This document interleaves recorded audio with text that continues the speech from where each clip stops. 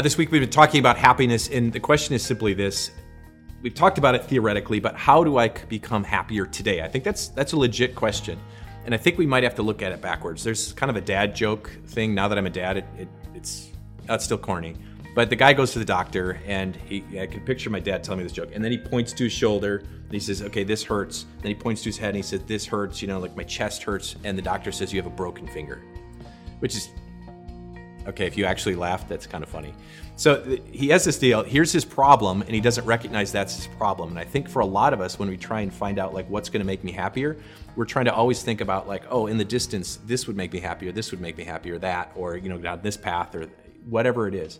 But in reality, there might just be something deeper that needs to be diagnosed. And I think most people who really, really struggle, not just clinical depression, I'm just saying generally don't feel that great. You struggle with a possible guilt, possible shame, regret, hang-ups, hurts, addiction, something really kind of deep.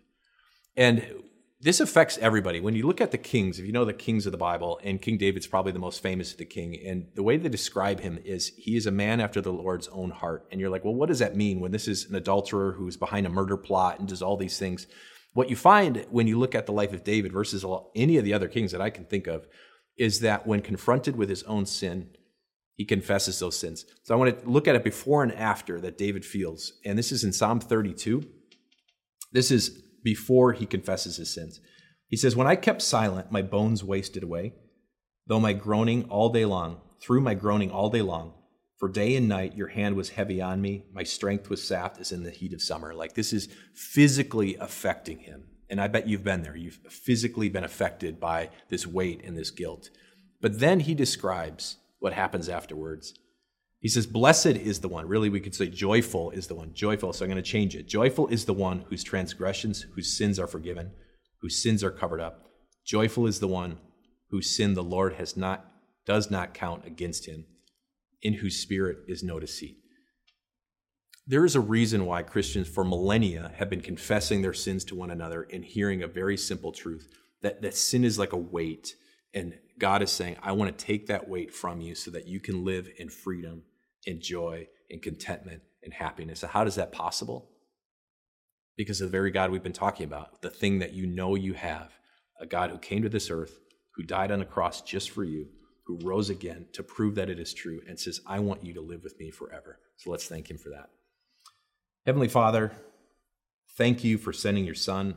Thank you for giving us perspective. The weight of sin and guilt can be heavy upon us, more than all these things of this world, more than comparison.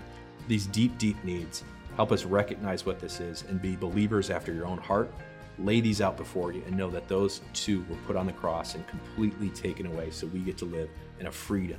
Give us a joy and give us a contentment and give us this attitude that says we want to serve you and find that this is where true satisfaction lies. We ask this in your name. Amen.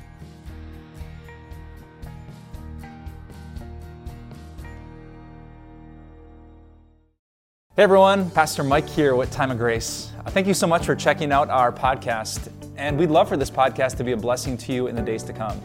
So if you could share this podcast, subscribe so that every episode ends up in your feed, or just leave us a review. We would love more and more people to hear this message so that their lives can be surrounded and blessed by the grace of God. Thanks again, and have a wonderful day.